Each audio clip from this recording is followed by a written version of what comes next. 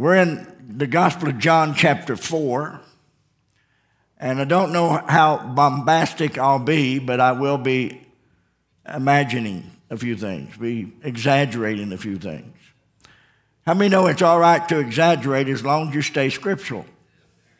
Amen? I know some preachers that exaggerate and they don't stay scriptural.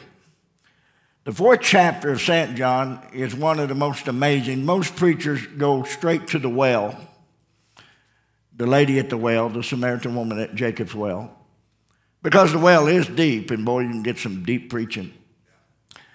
There's a lot of lessons in this 4th chapter, but I think there's a lesson that so many preachers fail to express about the Samaritan. I'm going to use for a subject tonight the Samaritan woman. Now, this is not the Good Samaritan found in Luke chapter 10. No, this is not the Good Samaritan at all. This ain't it, I guarantee you. This is the bad Samaritan. And she had a life that was full of sin and full of iniquity. I don't know how far I will go with this, but I do know that the Samaritans went way too far in their worship of God, in error. I'm going to read to you the first 3 verses, actually maybe the first 4. Let's stand for the reading of God's word. Once again, I'm going to parallel park gently and quietly into this place because we want to look at some things that are incredible. When therefore the Lord knew how the Pharisees had heard that Jesus made and baptized more disciples than John. What? You mean Jesus baptized more disciples than John the Baptist? Though himself he baptized not, it's his disciples, verse 2 says, is the ones that baptize. Now I think there's a reason why Jesus didn't baptize people in water. Wouldn't you hate to have been the one that was baptized by Bartholomew? And another one was baptized by Jesus. Wouldn't that have been kind of discouraging? Well, I was baptized by, one of the others, James the Less. And the other one, I was baptized by Jesus. Well, Jesus let the disciples do the things that they could do. And Jesus did something that they couldn't do. And what Jesus did is he baptized people into the mercy of God, everlasting life. Jesus didn't come to baptize us in water. He came to baptize us into the kingdom of God, into the Holy Ghost, the Spirit of God, in a new life. Jesus is getting ready to leave, and because there's been so many people baptized by the disciples, the Pharisees were a little bit disturbed about what was happening because Jesus was getting famous. Did you know Jesus is famous? And because Jesus was getting more famous than they were jealous. Now notice in verse 3, he left Judea and departed again to Galilee. Why did he do that? Because he wanted to get away from these Pharisees and these scribes. He leaves Judea and departs again to go to Galilee. It is 70 miles between Judea and Galilee. 70 miles. That is 2.5 day walk. And Jesus left Judea, departed again to Galilee, but on his way, verse 4, it says he must needs go through Samaria. And that's what I want to use for a subject tonight, the Samaritan woman. He must needs go through Samaria. You may be seated.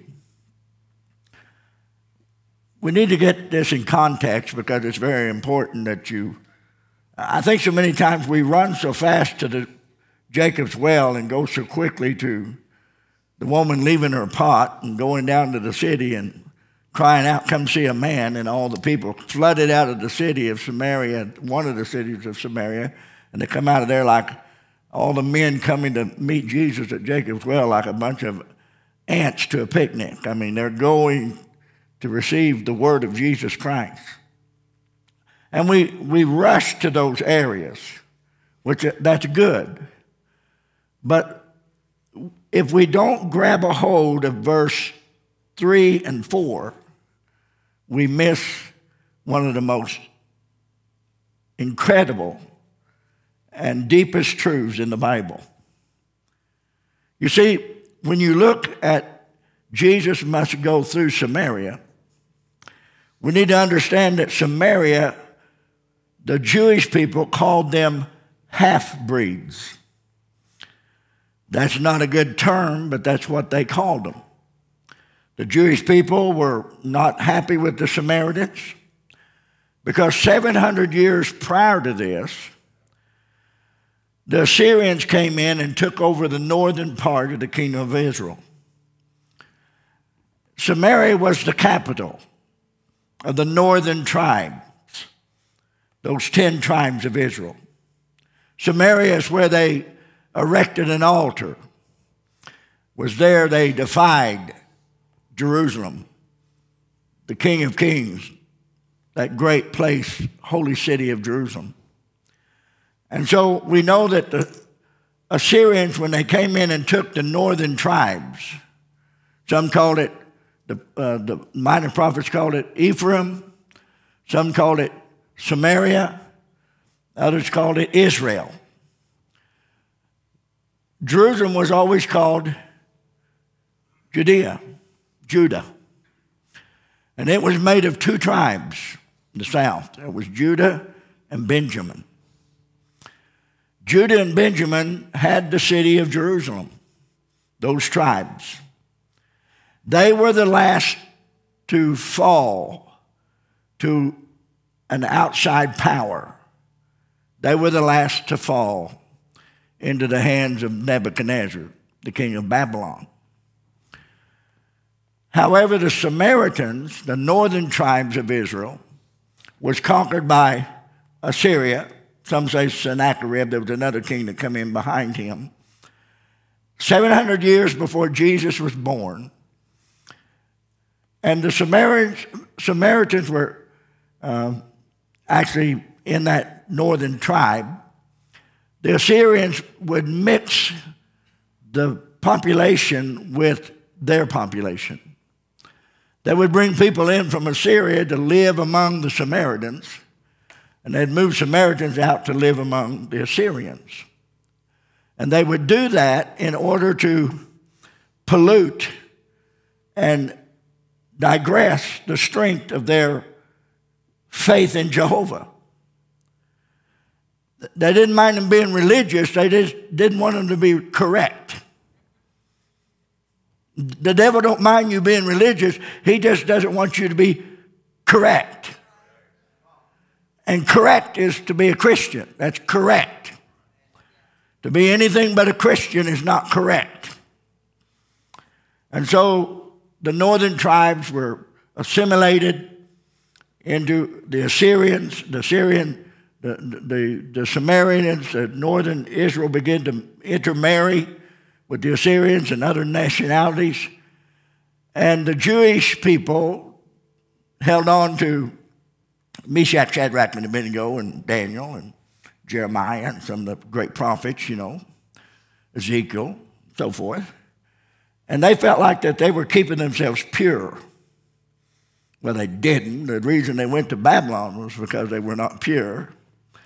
But Jerusalem was conquered and taken by Nebuchadnezzar into Israel. Now, you're thinking, preacher, I don't need to hear this. Yes, you do, because the 4th chapter of John will not be as powerful if you don't understand the setting. When did the 12 tribes of Israel come back together? It was during the time of the Judas Maccabean era. It was during the time of the Roman captivity when they built the temple.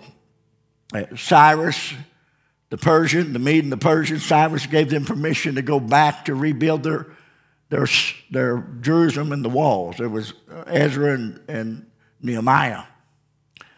And you can read it in the book of Ezra when they decided to go back to Israel and build the walls and build the temple.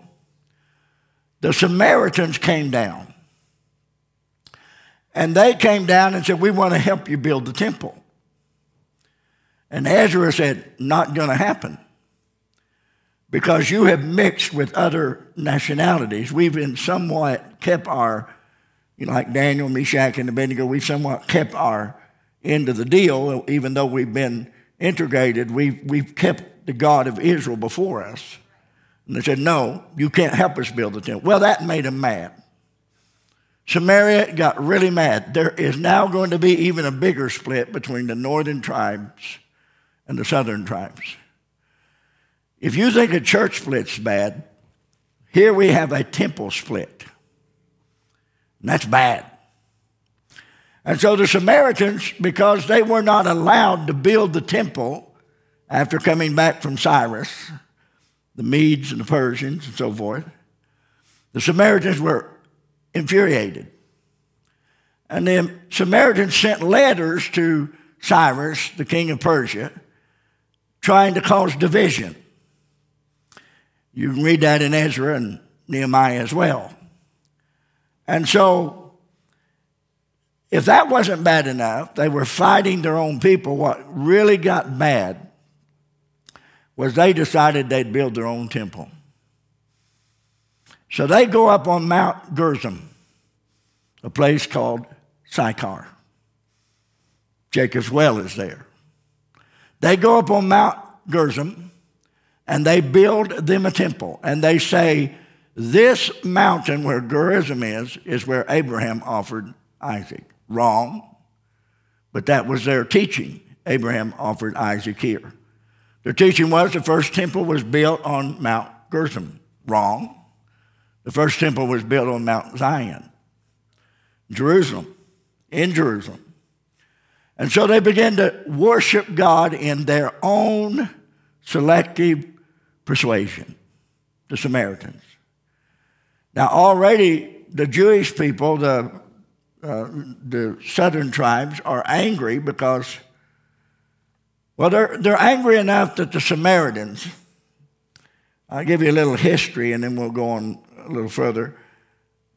700 years before Jesus came, they built a temple after they're rejected by Ezra and Nehemiah.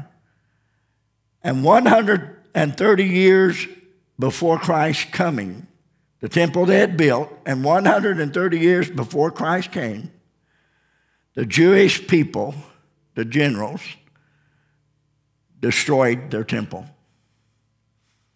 Destroyed the Samaritans' temple. Totally wiped it out. And they destroyed it because they were angry because they built a temple and they knew that the temple was to be where Solomon put it. They knew that the temple was to be in Jerusalem. And so they came against, and they had their own little thoughts. That follows up even today. In 1919, the year 1919, about the time when Jerry was born, 1919. What, that's supposed to be funny? 1919. He took a little trip down to the mighty Mississippi. No. 1919. They did a census of Samaria. How many Samaritans were left? Now, these Samaritans live around Tel Aviv today, near the West Bank in Israel. And in 1919, there was a grand total of 140 Samaritans left living. That was it. Today, there's about 800 Samaritans living in that Tel Aviv area near the West Bank.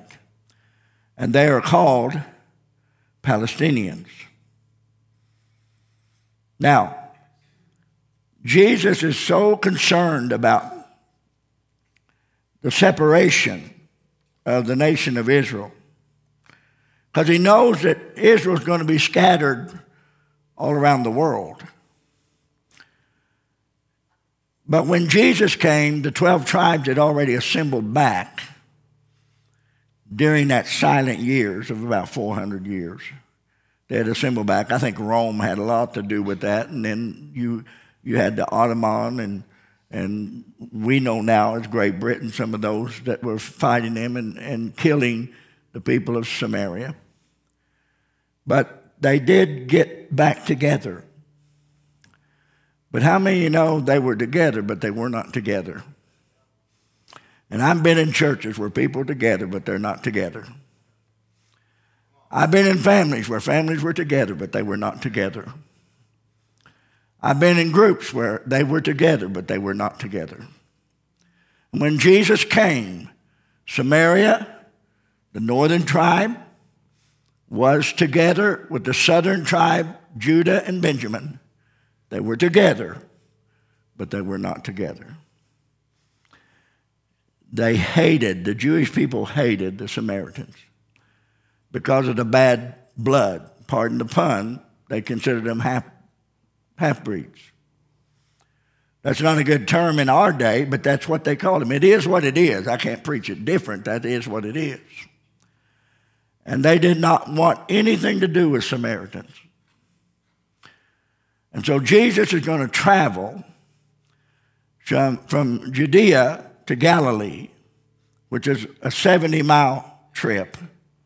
And in that 70-mile trip, it's about 2.5 days. Jesus says to his disciples in verse 4, I must needs go through Samaria. Now, why is he going to Samaria? He's going to Samaria to explain to them that there's coming a time when their true temple will be inside. That they will be, and the others that receive Christ, our bodies will be the temple of God.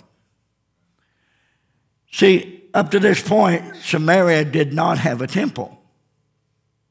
Now, they've excavated, and recently they discovered that there may have been a large synagogue on Mount Gerizim, but there was not a temple because the temple had been destroyed. They were mixed up in their beliefs, and they believed that Jacob and, their descendants. And so Jesus takes a 35-mile out-of-his-way trip through rocky terrain, to go to Samaria, the area of Samaria. And there in the city of Samaria, or the area of Samaria, there is a city called Sychar. And Jesus is going there to explain.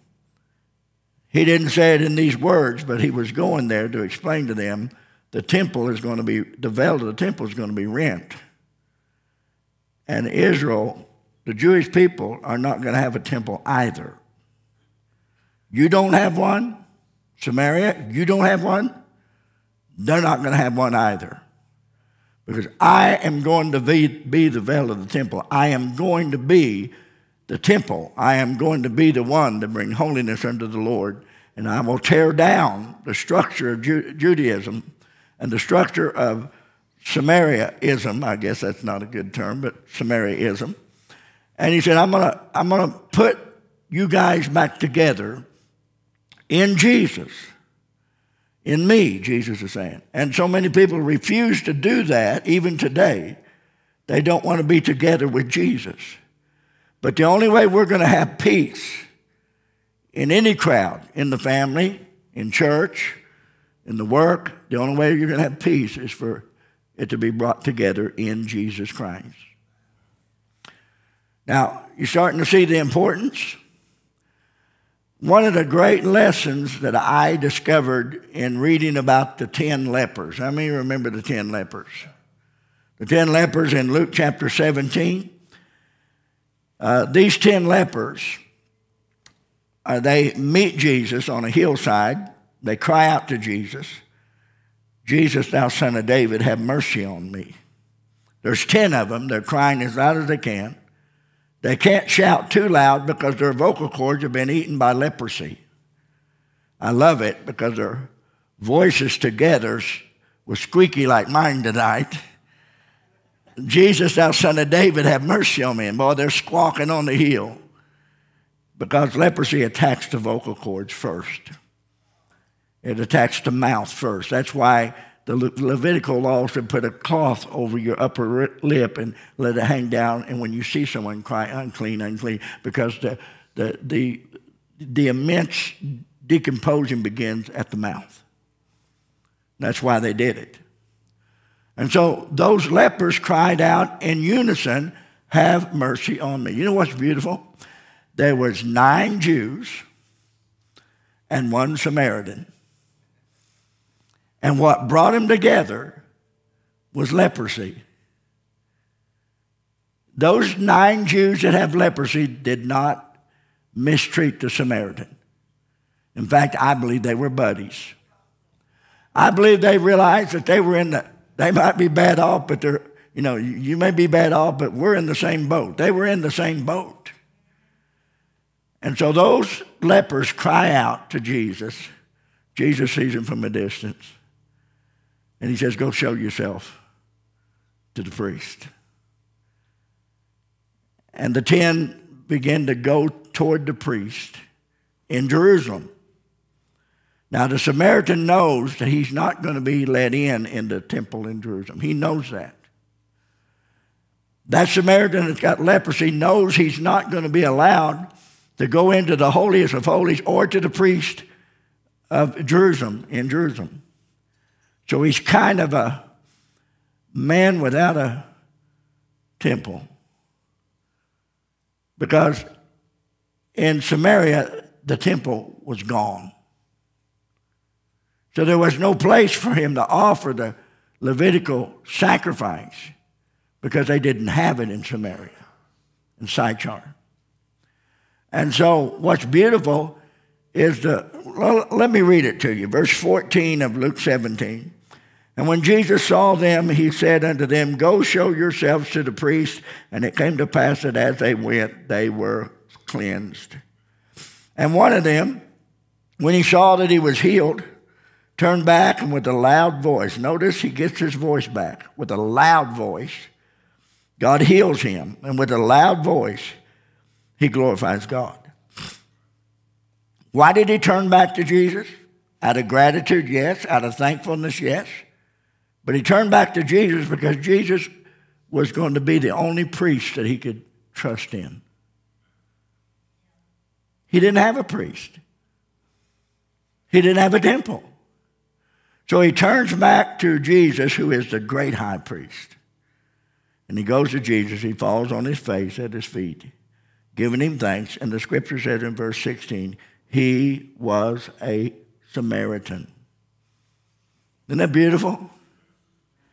I always wondered why this one didn't have to go to the temple.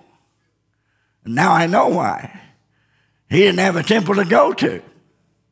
And God's not going to save somebody and give him eternal life and then cast him to the wolves to be eaten up.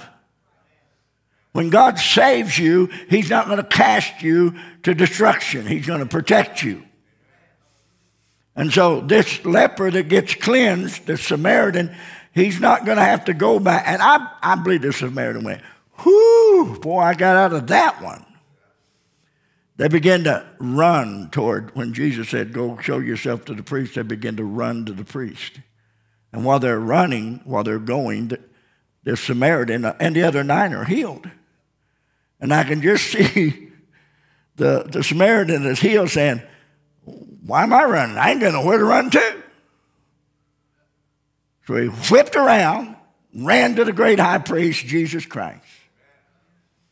And he worshiped Jesus. He was a Samaritan. He gave thanks to God. He didn't have no place to go but Jesus. That's the only place he had to go. And I want to say, no matter what religion that's in the world, you don't have any place to go but Jesus. Yeah, but my religion is that. Well, big baloney to you. Well, I believe this, I believe that. Well, whoopee-doo. Well, bless God, I am a whatever. I've been a whatever forever. I was born this way, and when I die this way, I'll be the religion I am dead.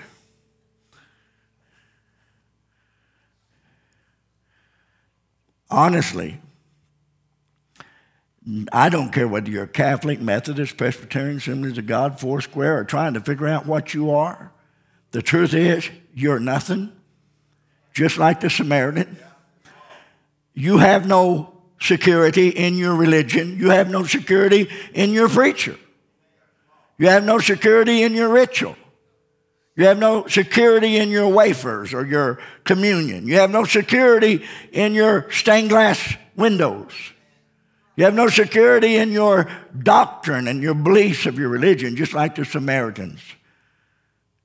The only security that you and I can have is Jesus Christ.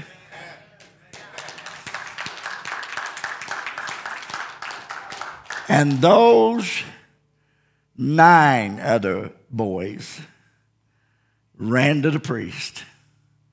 Those 9 other Jewish boys hightailed it to the priest. They didn't go back to find out where the Samaritan went. They just kept going. We'll say, didn't they obey Jesus? Yes, they did. And I think it's funny because there was no cleansing for it. There was cleansing in Leviticus for the leper, but no one was ever healed of leprosy except Naaman.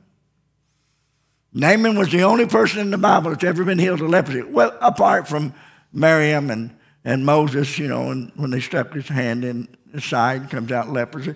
That there's no healing for leprosy. There was for Naaman, but he was a Gentile captain.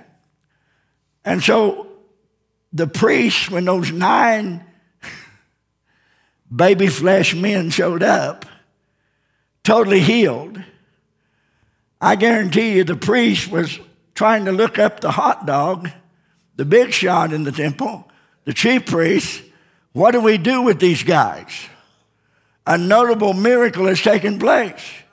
We've never performed the cleansing of a leper because no one has ever been healed of leprosy. And so they gave Jesus a hard time, and that was Jesus' way of saying, right back at you. Isn't that good?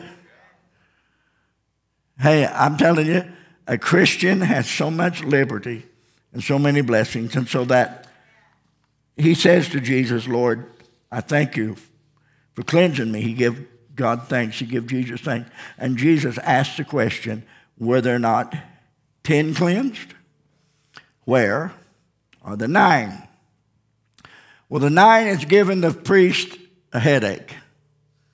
The 9 are healed, but they're not whole. You can be healed and not be whole. The 9 are healed, but they're not whole. There's no indication they were saved. The 9 were healed, but they were not whole. And Jesus Christ said to the Samaritan, go, you're whole. And bowing at the feet of Jesus Christ made him whole. Isn't that beautiful? Wow, I love that, don't you? He bowed at his feet. That's so good. I gotta read that next verse.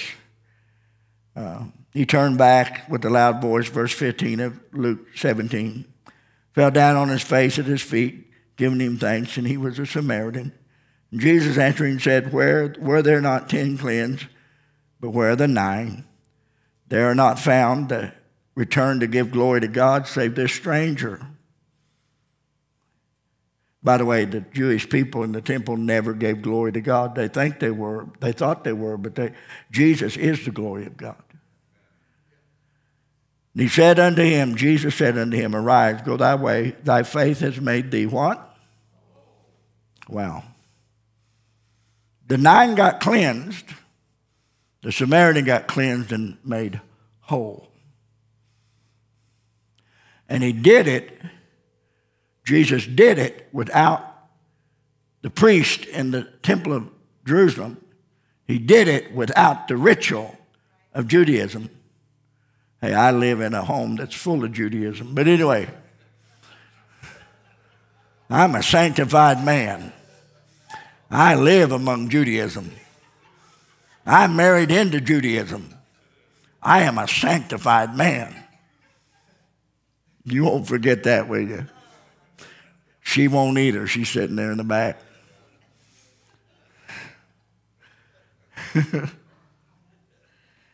And so Jesus is trying to point out, and I could go to the well, the Jacob's well. Jacob's well was there in Sychar.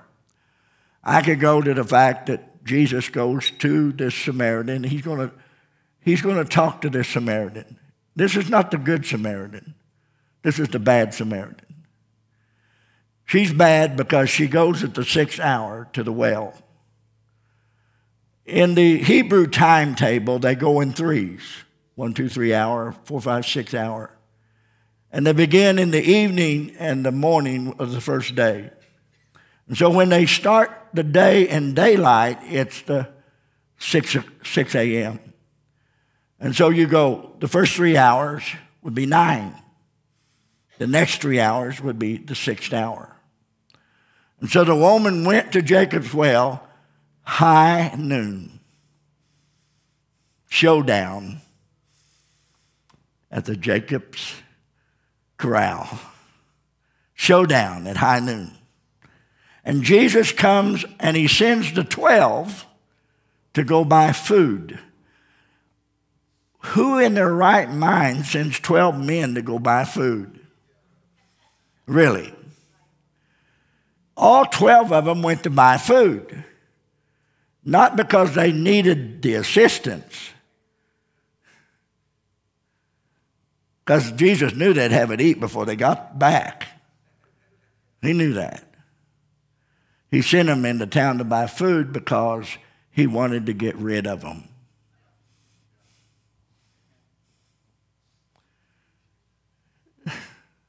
I love this. He wanted to get rid of them.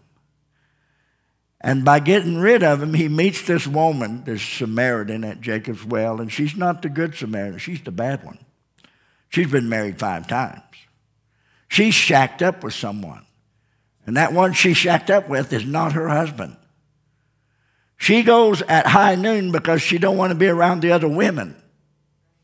Because the other women probably didn't think much of her because she probably messed with the other women's men. She was not the good Samaritan. She was the bad Samaritan. Thank God we got a story about the good Samaritan in Luke chapter 10, right? And Jesus comes to the well, and she's there drawing water out of the well, Jacob's well. And Jesus starts talking to her. And he says, "Give me drink." And boy, that just set it off. I mean, you got a Jewish man talking to a woman. They weren't allowed to talk to women unless it was their wives. But Jesus is talking to a woman, not only a woman, a Samaritan woman on top of that. And not only a Samaritan woman on top of that, a sinful Samaritan woman. And Jesus is talking with her. He said, "Give me a drink." Oh, she unloaded on Jesus. "Well, here you are. Thirsty, are you? Why are you asking me a drink? You Jews don't have no dealings with Samaritans. Why are you asking me a drink for?" And Jesus said, "If you knew the gift of God, if you knew who I am, if you knew the gift of God, you would ask of me living water, and you'd never thirst again." Wow. She unloads on him. "Well, you're talking about giving me water. Where's your dipping stick? Where's your dimajig that goes down in the well and pulls out water? The well's deep. How are you going to get water out of the well? You're just standing there in your sandals and the dust asking me for a drink. The well's deep. How are you going to draw water? The well's deep. And I want you to know the well of this world is deep, but it's full of sewage. The well is deep. And that's why people die in their sin and go to hell, because the well is deep. It's trapped them. And she said, "How are you going to dip?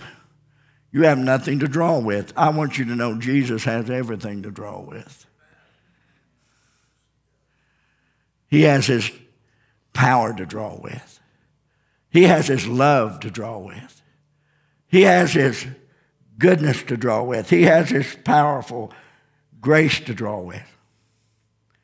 And notice, he says, if you knew the gift of God, verse 10, and who it is, saith to thee, give me to drink, thou wouldst have asked of him, and he would give you living water. She said, sir, you don't have anything to draw water with. She's thinking on physical drink. Where are you going to get this living water? Are you greater than Jacob? After all, we're on Mount Gerizim. We're in the place of worship. Are you greater than Jacob? Well, right there, Jesus could have spit on the ground in a little bit of anger and said, I am greater than Jacob. Yeah, lady, I am. But he had probably lost her right there. Amen? So she said, Jacob gave us the well and drank thereof himself and the children and his cattle.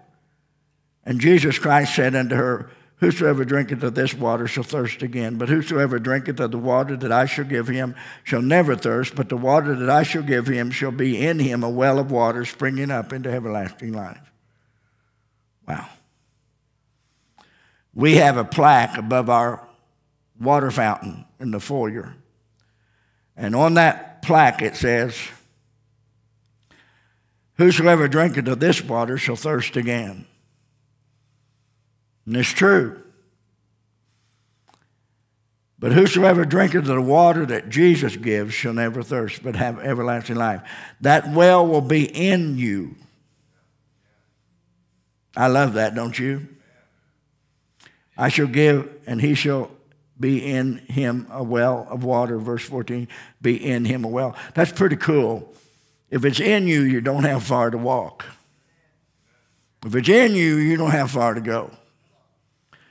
It's bubbling, it's bubbling. It's bubbling in my soul.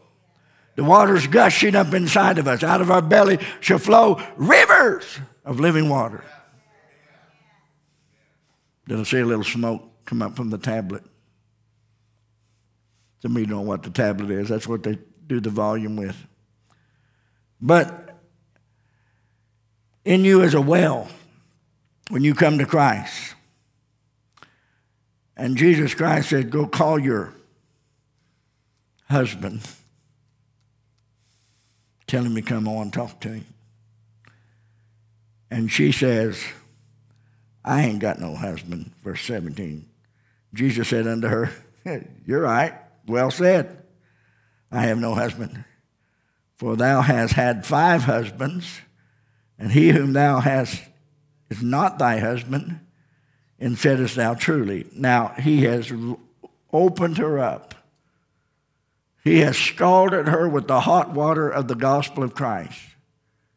He has touched her heart. And she says, whoa, back up, back up.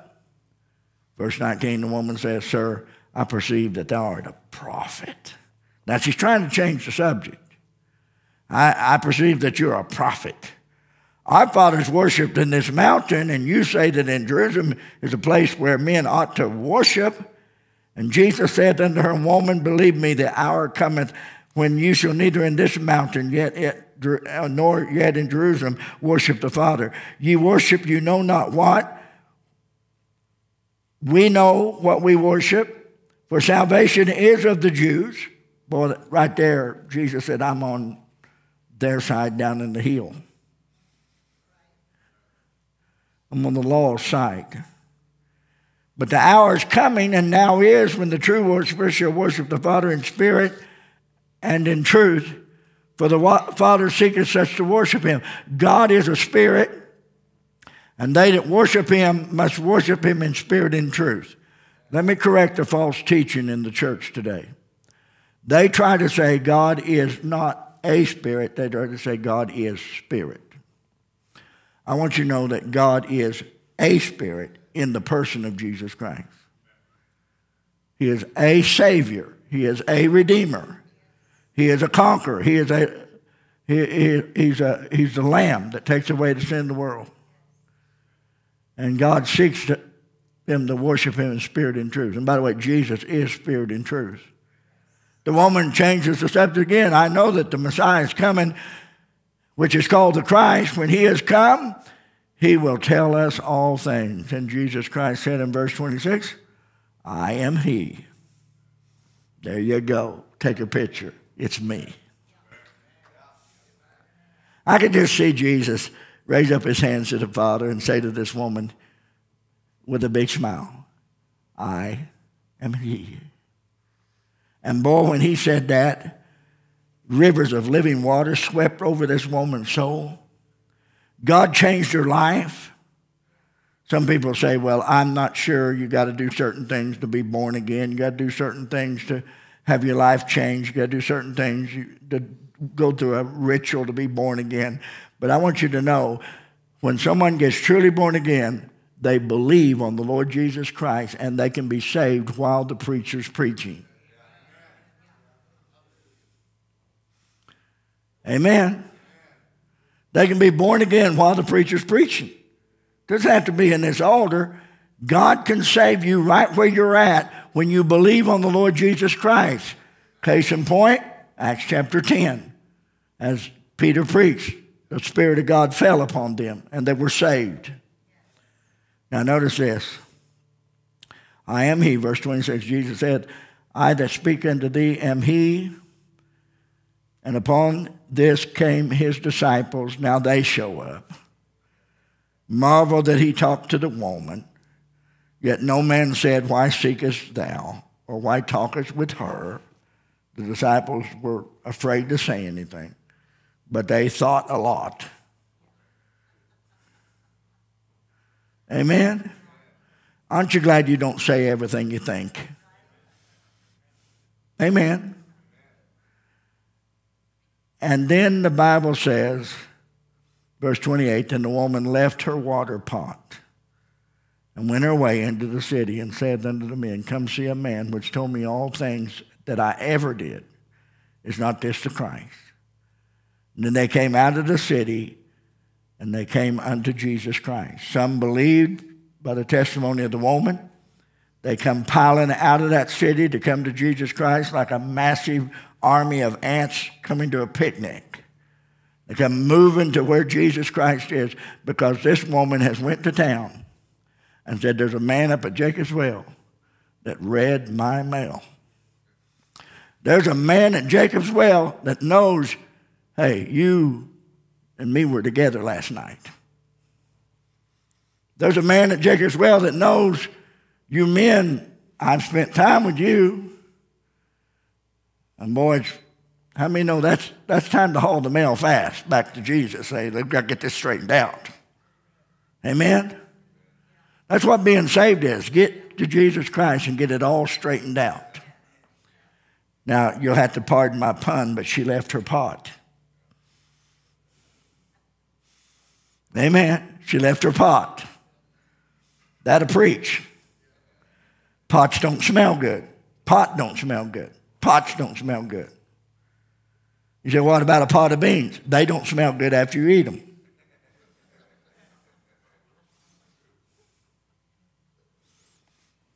Okay. I'm going to go home, and I'm going to feel quite at ease after I have a taco first. And they said, Jesus, why don't you eat? The disciples, verse 31, Master, eat. And he said, boys, I just sent you down there to get you out of my hair. I have meat to eat that you know not of. And then he gave them a good lesson on how we need to be busy bringing people to salvation. Busy. He said, look on the fields, they're white already unto harvest. He gives a great lesson, and that's another sermon for another night. But I want to say the thing that we miss in this story of Jacob's well, we talk about the woman at the well, we talk about Jacob's well. The thing that we miss is what I shared with you at the beginning. Jesus must tear down the walls between Jew and Gentile. Jesus must tear down the walls of religion and bring them to himself. Jesus must go into any church and announce the truth. Jesus must go into any religion and announce the truth. Jesus must go into any cult. He must go to any atheist convention. He must go to any critical intensive care. He must go to any place and tell them the truth. Now, how's he going to do that? You. Now, I could have preached all night and not said that, but you are the feet of Jesus today. You are the voice of Jesus. You are the message of Jesus. You take the message of Christ to the world. And you go tell people about Jesus. Life changes completely. Someone said, what do you do when you get around an atheist? You preach the good news of Jesus Christ. You don't argue with him. What do you do when you get around someone that doesn't believe? They believe in Buddha or Shintoism or some other kind of ism. What do? You don't argue with them. You just preach the marvelous love of Jesus Christ and what he did on the cross of Calvary, and that he went to the grave and rose again from the grave, and there's enough proof everywhere to convict them and smite their heart and bring them to Christ. No argument. Jesus Christ said the hour is coming and now is that all that will come to God must come to him in spirit and truth. And so Jesus is trying to say, it's not in Jerusalem. The hour comes when you'll not worship God in Jerusalem or on Mount Gerizim. The hour is going to come when I'm going to make you my temple.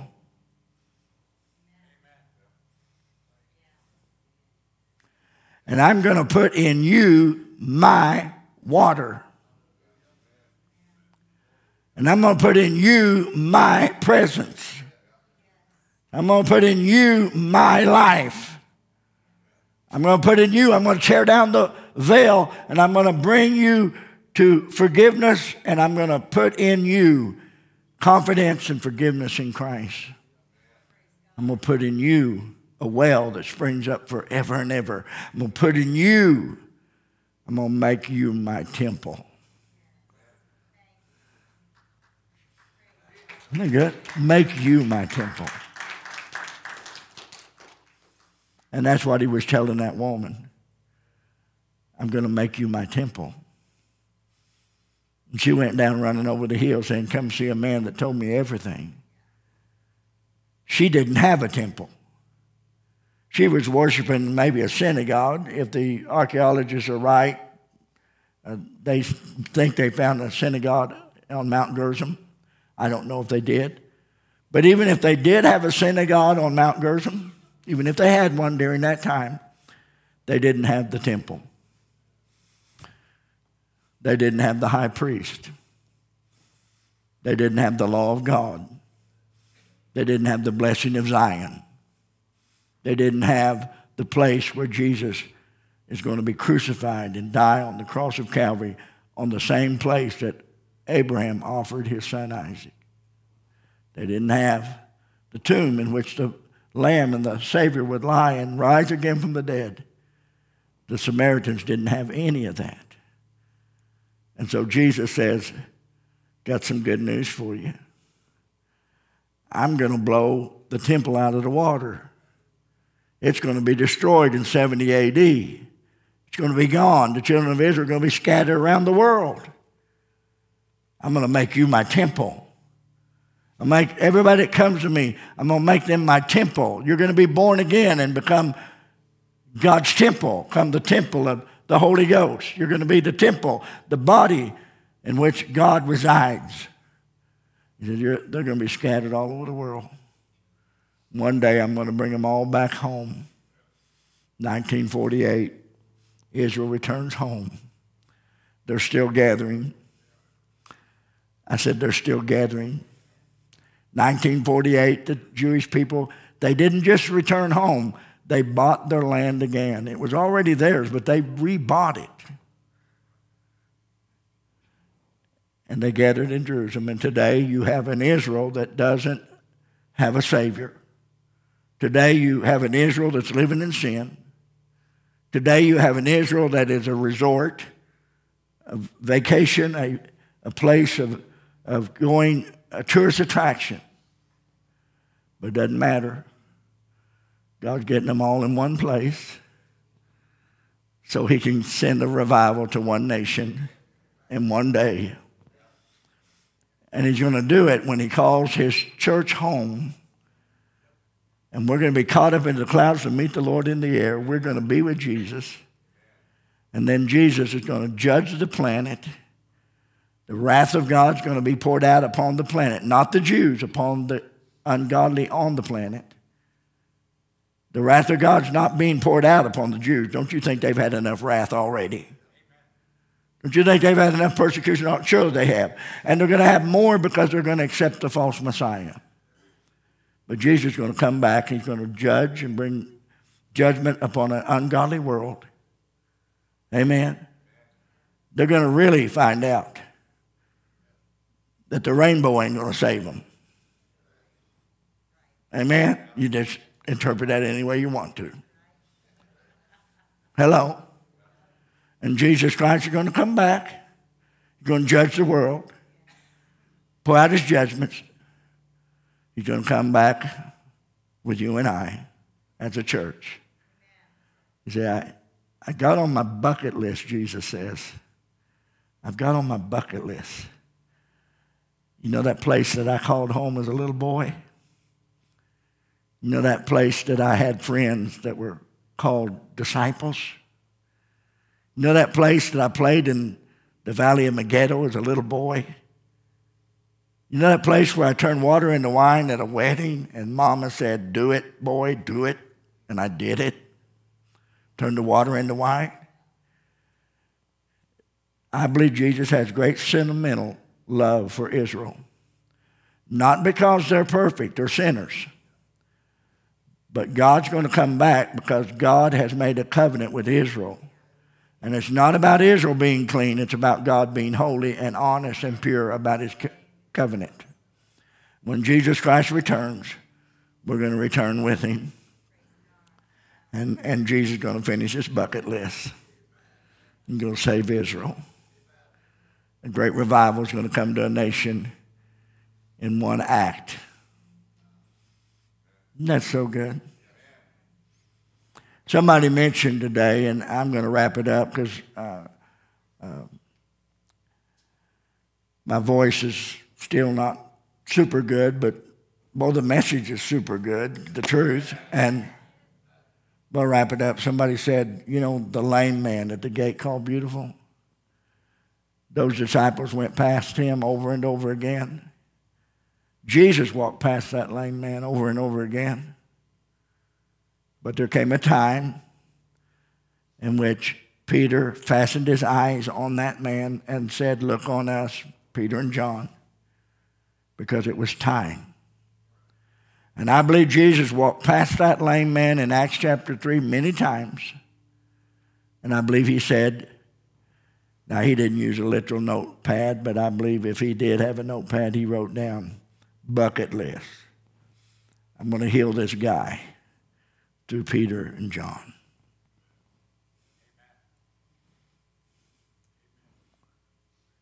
I mean, Jesus has a bucket list. And what he hasn't done yet, he will do. Because he has a bucket list. Isn't that good? Amen. Altar's open. We want to invite Josh to come and whoever is in the music.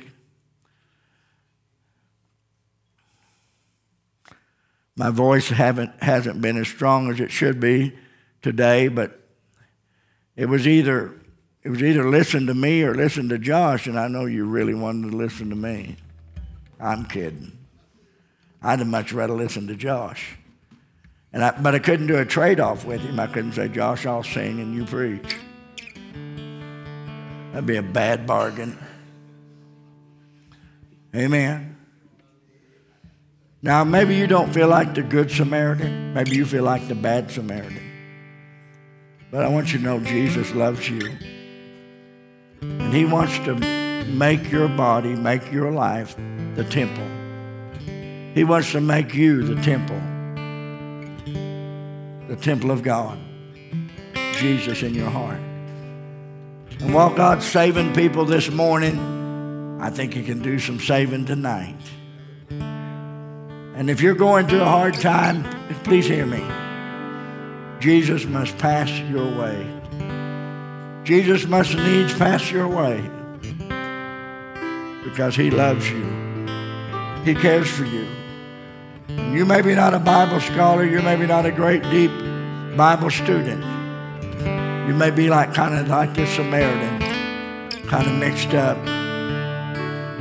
God loves you, and he's coming your way. He's coming your way tonight. Altar's open.